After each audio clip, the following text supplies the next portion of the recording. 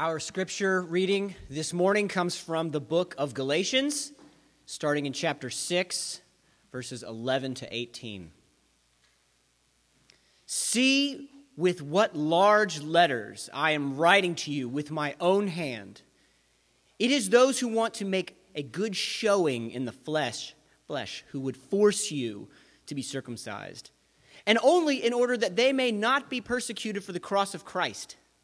For even those who are circumcised do not themselves keep the law, but they desire to have you circumcised that they may boast in your flesh.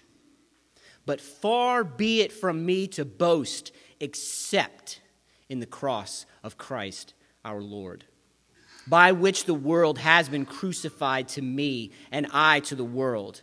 For neither circumcision counts for anything nor uncircumcision, but a new creation.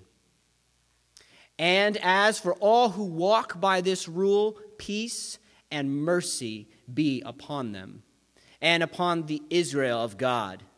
From now on, let no one cause me trouble, for I bear on my body the marks of Jesus. The grace of our Lord Jesus Christ be with your spirit, sisters and brothers. Amen. The word of the Lord.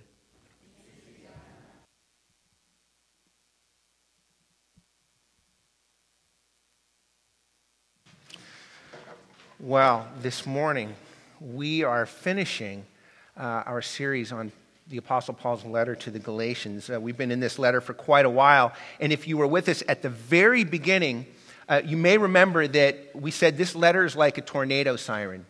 If you've lived in St. Louis for any length of time, you know every once in a while you'll hear a loudspeaker and a voice that says, "Warning, danger."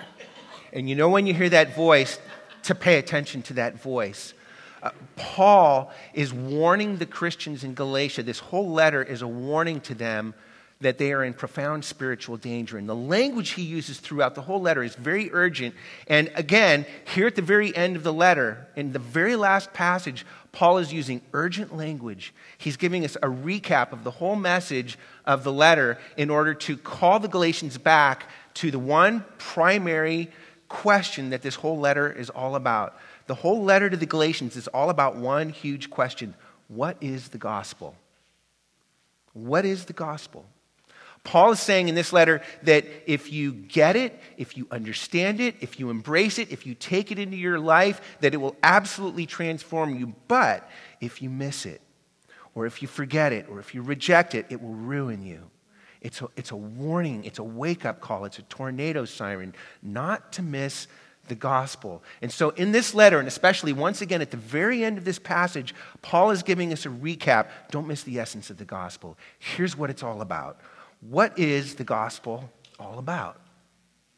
Well, let's do a thought experiment to get back at this question one more time. I want to ask you a question. This is probably the most intimate, most vulnerable, most deeply personal question that any of us could possibly wrestle with. This is a question that drives many of you to overwork or to push yourselves to exhaustion. It's also the same question that would drive others of us to things like eating disorders or addictive behavior. What's the question? The question is, do I matter? Does my life have worth, value, and meaning, and significance? Am I loved? Am I appreciated? Am I affirmed? Am I accepted? Do I matter? Do I matter? Every single one of us has an answer to that question. Some of you here this morning may be very confident about yourselves, and you think immediately, without thinking about it, of course I matter. You're successful, you're making something of your life, or you're on your way to making something of your life. You feel very successful in this world, very confident in yourself. I matter. Others of you are here this morning, and you're not so sure. In fact, there are people here this morning, can we just be honest? Some of you, you hate yourselves. Or at the very least, there are people here this morning, we walk around with like this constant low-grade level of dissatisfaction and disappointment with ourselves and with our life. We feel like a failure. We feel like a loser. We are not so sure about the answer to that question, do I matter? But here's the thing. Every single one of us is looking for an answer to that question. do I matter? But that's actually not the deepest question. There's a question underneath that question. There's a deeper question. And the deeper question, the bigger question is this. It's not, do I matter? The real question is, how do I know that I matter?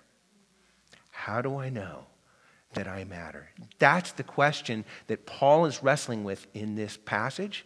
And that's the question that the gospel actually addresses in all of our lives. How do I know that I matter? You see, some people are full of confidence. Other people despise themselves. But the radical thing that the gospel shows us is that it shows us that both kinds of people feel the way they do because both of them have bought into the same false paradigm. We've bought into the same false paradigm. And the gospel gives us a completely different, a completely new paradigm. The question isn't, do I matter? We all want to know that we matter. We all want to know that our lives have worth and value and meaning and significance, that we're loved. We all want to know that we matter. The real question is, how do I know that I matter? That's the question that Paul is pressing in with this passage. And that's the question the gospel answers. And the way Paul answers that question is by pointing us to the cross. In this passage, Paul is answering the question by pointing us to the cross. And he shows us three things that we're going to look at this morning. We're going to see the centrality of the cross, the boast of the cross, and a life that's marked by the cross. Okay? The centrality, the boast, and a life that's marked by the cross. All right? First, Paul shows us the centrality of the cross. So look at what he says in verse 14. He says, "Far be it from me to boast, except in the cross of our Lord Jesus Christ." Now, it's a little hard to see, but this is actually very strong language. That phrase at the beginning, "far be it from me," it's a little difficult to translate. Literally, it means "may it never be," but that doesn't get anywhere near close enough to conveying the intensity of this phrase in the original language. A lot of translations, this is a phrase that Paul used actually quite frequently throughout his letters. Sometimes you'll see it translated, "God forbid," which is not a literal translation of the phrase, but actually, at least it gets a little closer to conveying the intensity and the strength of the language that Paul is using here. In other words, Paul is saying there's only one thing necessary. God forbid that I would boast in anything except the cross of Jesus Christ. What Paul is saying is there's only one thing that the gospel is all about. It's the cross. There's only one thing that's indispensable. It's the cross. There's only one thing that defines what the gospel is all about. It's the cross. That's what he's saying here. And here's why this is so important. If we were to walk out onto the street after the service today and ask your average city dweller, "Hey, what's the essence of Christianity? What's it all about? What's the essence of the gospel?" It's very common to hear people say something like this. People will say, well, the really important thing is not all these theological beliefs, like sin or salvation or forgiveness or redemption or blood atonement, all these theological beliefs. That's not what's really important. The thing that matters is not what you believe. The thing that really matters is how you live. All religions teach different things. They have different beliefs, different traditions, rituals, symbols. They all have these things that they differ on. But all religions essentially teach the same thing, and it's the things that they all teach, that's what's really important. The thing that really matters is not what you believe. The thing that really matters is how you live. Many people would say that. May I gently but firmly say to you, that's not true. In fact, it can't be true. It can't possibly be true. Why?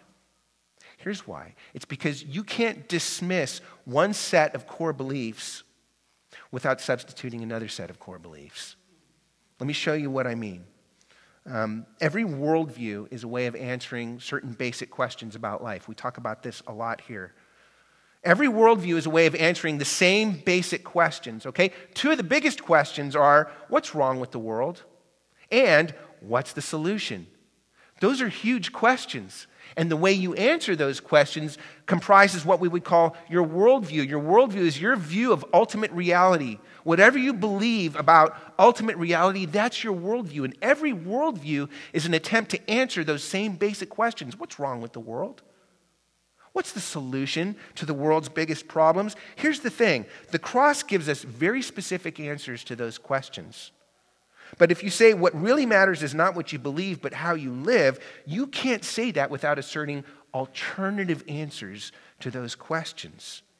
Especially that statement, it only matters how you live. That statement assumes certain things. And one of the main things it assumes is that whatever humanity's biggest problems are, that we actually have the power to fix it ourselves. You know what that is? That's a belief. That is a belief about ultimate reality. And that means that you can't dismiss one view of ultimate reality without substituting another view of ultimate reality. Or we could say it like this: you can't relativize one thing without making something else absolute. It just can't be done. It just isn't true to say that it doesn't matter what you believe, it only matters how you live. The real truth is that how you live always is the result of what you most deeply believe. Now, listen, I understand this actually makes people mad to say this, and I'm not saying this just to be inflammatory for the sake of being inflammatory. I want us to think. I want us to actually think about the assumptions that drive the things we say, because this whole letter that Paul wrote is all about the essence of the gospel. And Paul is saying there's only one gospel. The gospel can't just mean whatever you want it to mean. There's only one gospel, and I want you to understand it. So many people would say, look, I think the gospel is all about being a good person. It's all about how you live. Obey the golden rule. Obey the Sermon on the Mount. Care for the poor, the sick, and the needy. That's what people would say the gospel is all about. Now, I'm not saying those things aren't important, and I'm certainly not saying Jesus didn't tell us to do those things. He did tell us to do them, and they are absolutely important. What I am saying, what Paul is saying, what the gospel is saying, is that that's not the basis of the gospel. That is not the most important thing. The most important thing is not what Jesus told us to do. The most important thing is what Jesus did himself. That's the essence of the gospel. And listen, we need to say one more thing about this before we move on.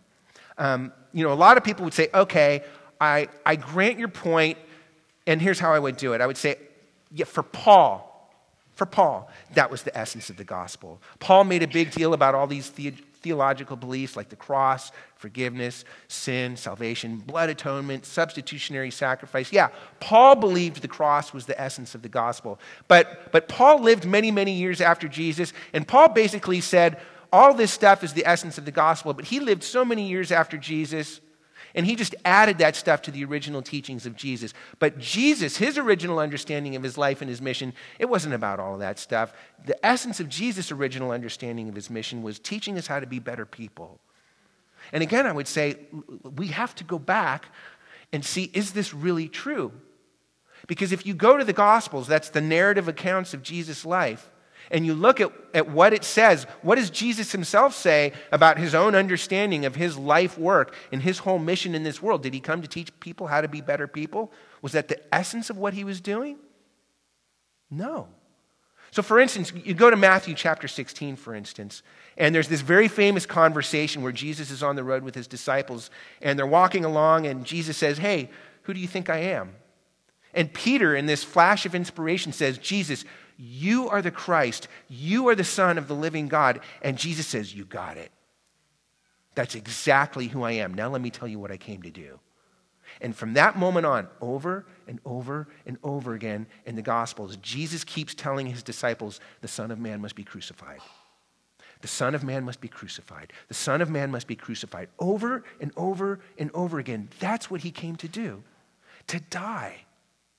And listen, it's not just Jesus. The apostles themselves, when you look at the Gospels, those narrative accounts, how did they write those things? I mean, these were the people who knew Jesus. They were the ones who walked with Jesus, who lived with Jesus. They were the ones, if anybody in the world knew what the essence of Jesus was all about, they were the ones who knew because they were the ones who were with him. So when they wrote those gospel accounts, what did they write? I mean, you look at them, these are not normal biographies. In the very beginning, there's a little bit about his birth, and that's only in 2 of them. And then there's a little bit more about 3 years of his life when he was doing his public ministry. And then there's a whole bunch of material, chapters upon chapters, that are all about the last week of this person's life. How's that for a biography? If you were to pay money for a biography like that, you'd read it and you'd go, this is a lousy biography. I want my money back. It told me hardly anything about the person's life, and all it did was most of it was all about how the guy died. That is not a normal biography. Because the essence of what Jesus came to do is not to teach us how to be better people. The essence of what he came to do was to die for us on the cross. That is the essence of the gospel. It's the very center of the gospel. It's the cross. So, as we move on, one of the things we need to see is that the essence of the gospel is not what we do, it's what Jesus did for us. And that actually leads us to the second point. We've seen just now the center of the cross, the centrality of the cross. Secondly, we need to see the boast of the cross. Because what does everything we just said actually have to do with this question that we asked at the beginning? Remember the question? The question isn't, do I matter? The question is, how do I know that I matter? How do I know? That's a big question. What does this have to say to that question? It's very interesting that the way Paul answers this question is he doesn't just give us an answer to the question, he also shows us all of the false ways we go about trying to get an answer to that question. So look with me. In verse 12, Paul says, "It is those who want to make a good showing in the flesh who would force you to be circumcised." Then he goes on in verse 13 to say, their desire is to have you circumcised. Why? So that they may boast in your flesh. Now, who is this they that Paul is talking about? The reason Paul wrote this letter was because there were some false teachers who had come into the church in Galatia and they were preaching an alternative gospel. It looked very similar to the gospel that Paul was preaching, but there were some very subtle differences, and those differences made all the difference in the world. And they were very sneaky about this because they didn't say, look, it doesn't matter what you believe. They said, oh, it does matter what you believe. You need to have faith in Jesus in order to be saved. But they also said what really matters is how you live. And that if you really want to be saved, not only do you have to trust in Jesus, but you have to be a good person. You have to obey the whole law. You have to live a really good life. And the sign of your commitment to do all of that, they said, is that you will get circumcised. What is circumcision? Circumcision is a sign. It was a physical mark in a person's flesh. And that it was a sign of their commitment to live a really good life, a really holy life, a really religious life. It was a sign of their commitment to do that. Circumcision represents a whole approach to life.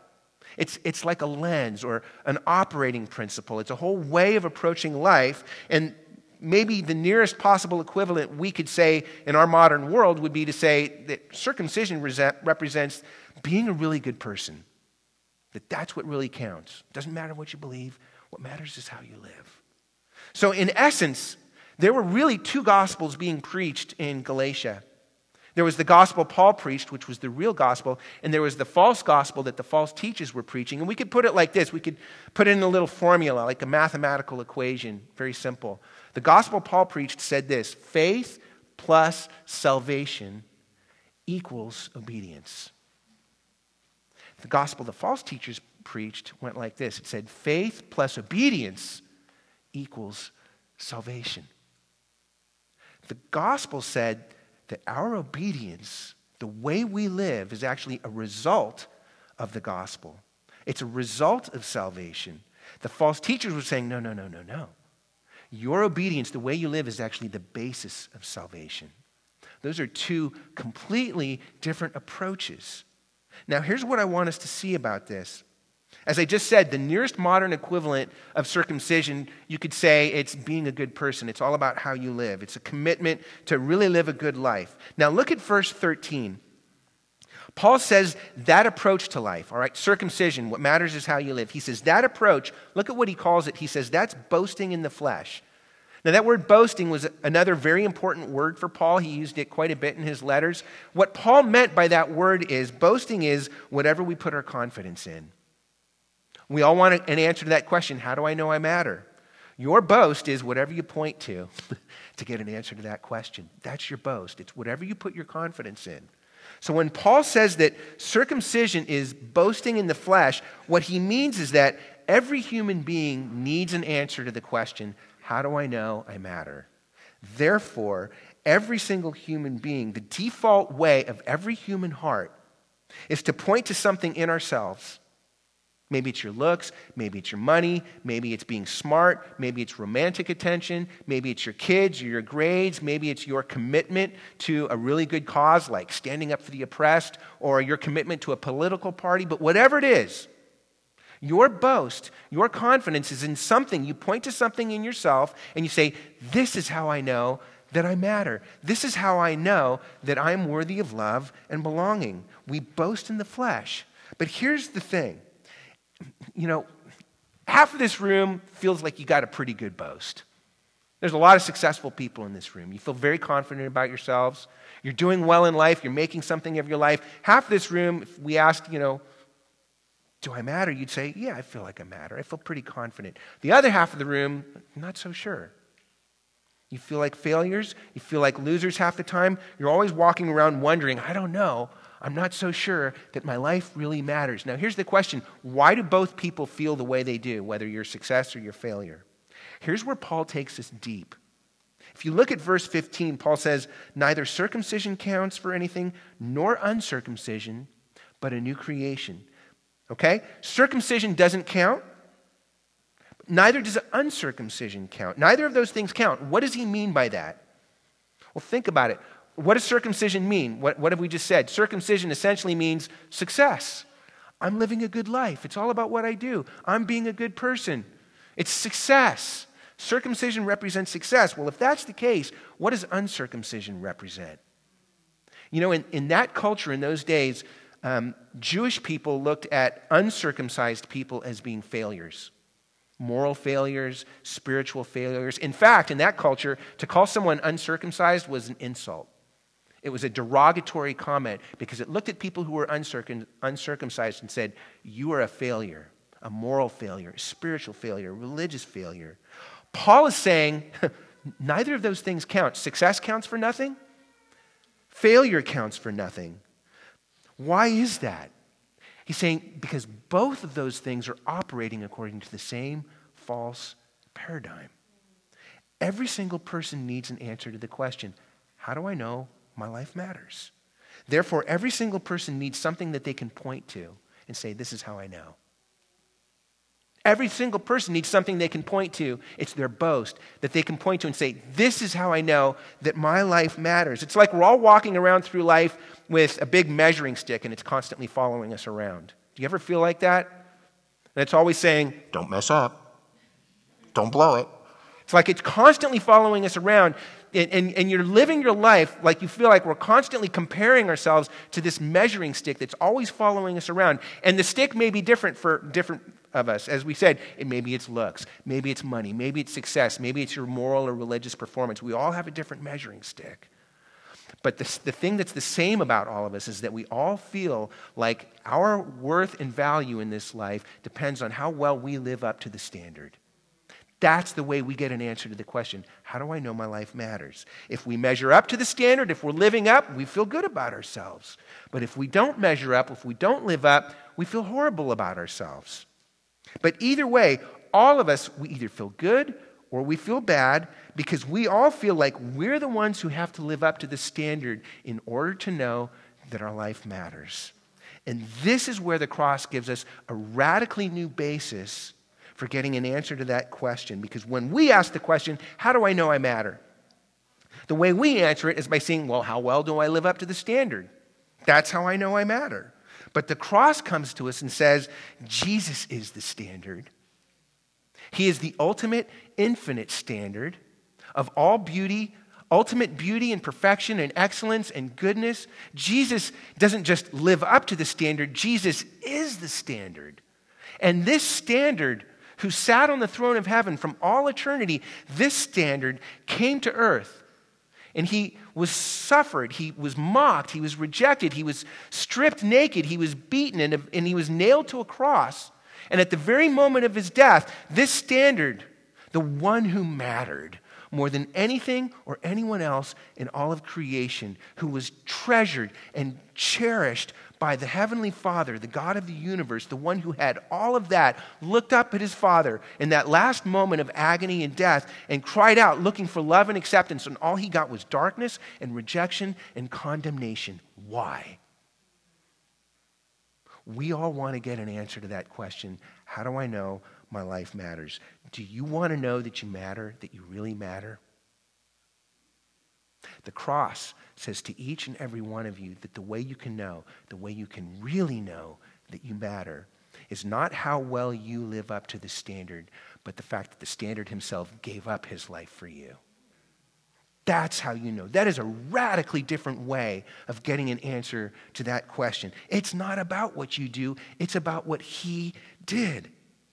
That, friends, that is a love and a value and a significance that is infinitely beyond anything that we could ever possibly hope to achieve for ourselves by our own mere performance. And even more than that, that is a love and a value and a significance that we can never lose, that can never be taken away from you, no matter how well you succeed or how badly you mess up, because that is a love and a value and a significance that's not based on you to begin with. It's not about what you do. It's about what he did. Do you realize what this would do for your life? First of all, the cross, think about it. The cross is the antidote against all pride and superiority. The cross humbles you because the cross says to each and every one of us, this is how lost you are. This is how alienated from God you are. This is how, can we use the word, how sinful you are, that you have absolutely no hope of redeeming yourself in your own power, and that you need an intervention. You need the God of the universe himself to come to earth and do it for you. Listen, that is offensive in our world. That is offensive in our culture. It sounds, so many people, they never get any farther than that right there, because they immediately say, wow, that is just so negative. That is so negative about humanity. That is so negative about people. I can't believe in anything that's so negative about human beings. Do you understand what sin really means? To say that we're lost, to say that we're sinners. The cross says this. The cross says sin does not define humanity. It distorts humanity from being the people that God created them to be. Calling you a sinner does not define you. It distorts you. Sin is not the definition of humanity, it's the distortion of humanity. The humanity, the glory, the beauty, the excellence, the perfection that God created every single one of us for. It's kind of like, if you went to Paris to go to the Louvre and you're going to go look at the Mona Lisa, if you can get past the crowds. And you get to the painting, and there she is, the Mona Lisa, this famous masterpiece, and all of a sudden everybody's gasping, oh, there's a huge paint smudge on the Mona Lisa. Is that paint smudge on the Mona Lisa, is that an insult to Mona Lisa? Yeah, it is. But does that negate the value of the Mona Lisa? No. In fact, it calls for her restoration. Friends, the cross says to you that you are God's Mona Lisa, that you are a masterpiece, that you are God's work of art, and that he is so committed to your restoration that he is determined to wipe that smudge off of your life. Now, here's the difference. Mona Lisa wasn't responsible for that smudge in the illustration I just used. We are responsible for the smudges and the distortions in our life. But God's love for you is so great that he is determined to see the smudge removed and to see you renewed. That's what the doctrine of sin and the doctrine of the cross actually says to us. Far from being too negative about humanity, do you see this? Far from being too negative, the doctrine of sin and therefore the cross actually says it is a jaw-dropping affirmation of the inestimable and incomprehensible worth and glory and beauty for which God created every single human being and to which he is determined to bring every single human being. Therefore, the cross is not only the antidote for all pride and superiority, it's also the antidote for shame and despair. Do you see that? It's kind of like, when you think about it, you realize, what is God's end game for humanity? What is his end game for your life? Look at verse 15. Paul says, for neither circumcision counts for anything, nor uncircumcision. Remember what we've said about that. It's saying success doesn't count, but neither does your failures count. None of that counts. In other words, God is not trying to make you a better version of the you that you already are. That is not his end game. What is? Look at what he says. Neither circumcision counts nor uncircumcision, but a new creation. That's God's goal for your life. A new creation. What does that mean? It's like a caterpillar. What's the end game for a caterpillar? Is it to be a new and improved version of the caterpillar it already is? No. The end game for a caterpillar is to become a butterfly. God's end game for your life is not to make you a new and improved version of you. It's to make you a whole new you. Jesus didn't come to improve you. He came to remake you. Friends, let me put it this way. If the best you that you can be is a you that you can imagine, you're selling yourself far short. Jesus didn't come to improve you. He came to remake you, to make you a whole new you. So that when you look at your life, whether you're succeeding or failing, you look at all of that stuff, you say, it doesn't count, it doesn't define me. The cross defines me. The cross says, you're not defined. The answer to the question is not how well you live up to the standard, but that the standard himself gave up his life for you. And that leads to our last point. We've seen the centrality of the cross, that the gospel, the essence of the gospel is not about what we do, but what Jesus did. And we've seen the boast of the cross, that the cross actually gives us a whole new boast, a whole new, something else to point to in order to know that our lives matter, that has nothing to do with us. But that leads to our last point. What would a life that is marked by the cross actually look like? It's far too much to talk about, but let me offer you just a couple of things. They're both in this passage. You know, in verse 17, Paul says, "From now on, let no one cause me trouble, for I bear on my body the marks of Jesus." Now, he's almost certainly referring to like literal scars that he would have received as a result of preaching the gospel. Paul, if you read his life, I mean, he was beaten, he was stoned, he was whipped. I mean, the guy had literal scars on his body from preaching the gospel. Now, and it's especially meaningful, and I think there was a deliberate comparison or contrast, really, when Paul said this, because what's circumcision? It's a literal mark in the flesh. Paul's saying, I've got marks in my flesh, but they mean something completely different than what those marks mean. So what does a life that's marked by the cross actually look like? Let me offer you just two thoughts very briefly. First, a life marked by the cross is a life marked by peace. Look at what Paul says in verse 16. He says, "As for all who walk by this rule," that means the gospel. He says, "Peace and mercy be upon them." Now understand something. When Paul says peace and mercy be upon them, this is not some mindless benediction, like we're just saying something for the sake of saying it sounds good. No. When Paul says peace, he means peace. What is the peace of the gospel? If you go back to verse 14, Paul said, he's talking about his own life. He says, "Far be it from me to boast except in the cross of our Lord Jesus Christ, by which the world has been crucified to me and I to the world." When he says that the world is crucified to him and he to the world, what he means is that the world no longer has any control over him. The world doesn't define him anymore. And the same is true for you when the gospel defines you. Do you know what this means? It means that you're free from wondering how you can get an answer to the question, how do I know my life matters? Worldly success, what does worldly success do? It's great if you get it, but it makes you driven and anxious. Right? I mean, you're constantly looking over your shoulder to see if someone's gaining on you. You feel like you can never take your foot off the gas. Worldly success makes you driven and anxious. Worldly failure makes you ashamed and disheartened. Because the world looks at you and the world just discounts you. The world rejects you. The world ignores you. The world just couldn't care less about you.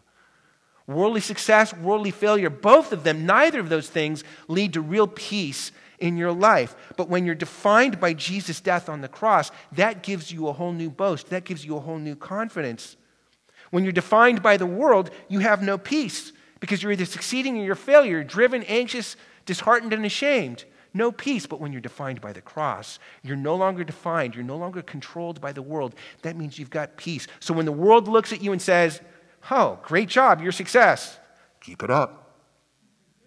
Or when the world looks at you and says, "What a failure, what a loser. Can't believe you would call yourself, what a sorry excuse for a human being you are."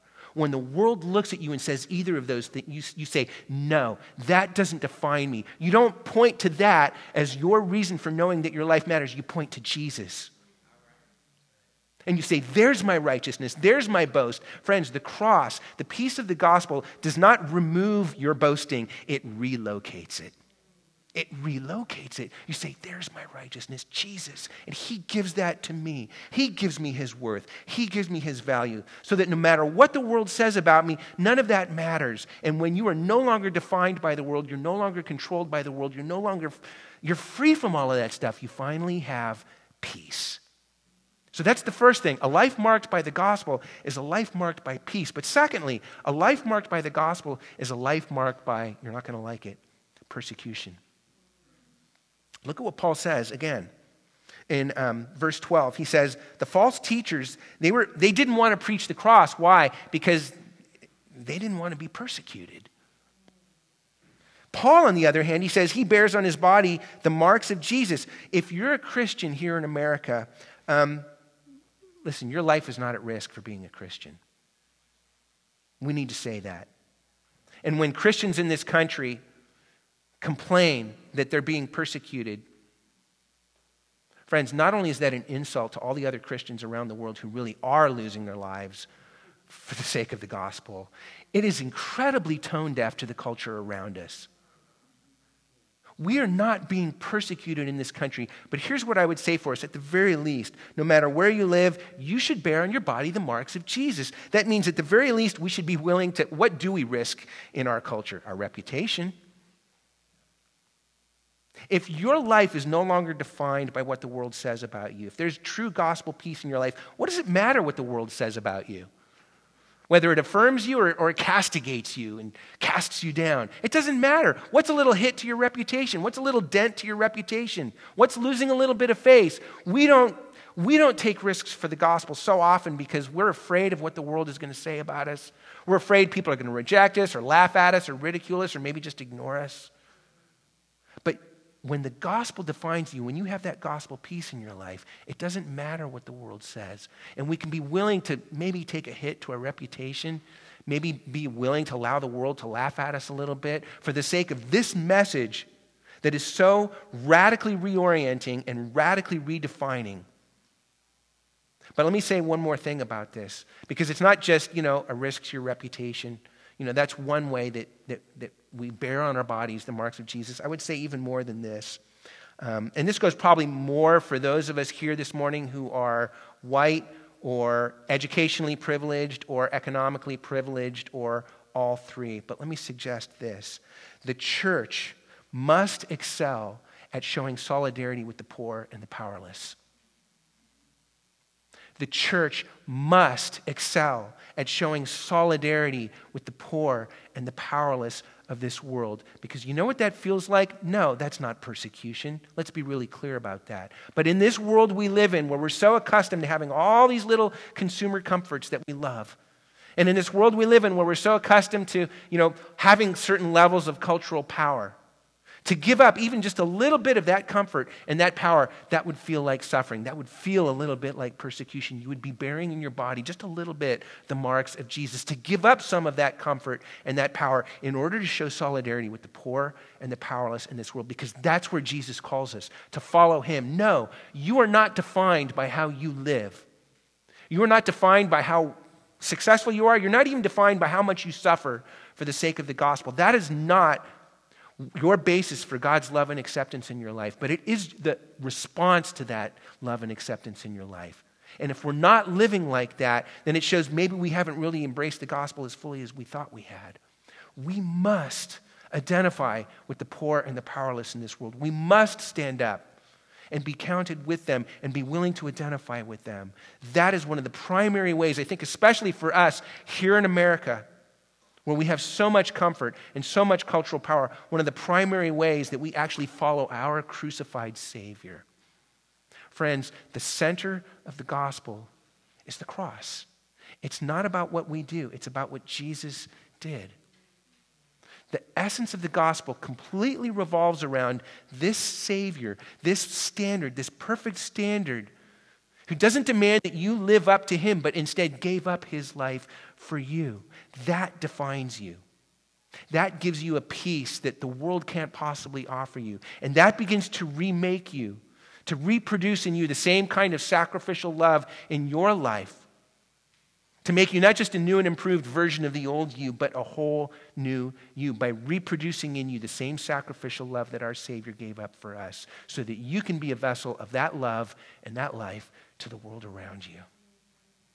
Amen? Let's pray. Father, we thank you. Lord Jesus, we thank you for the cross.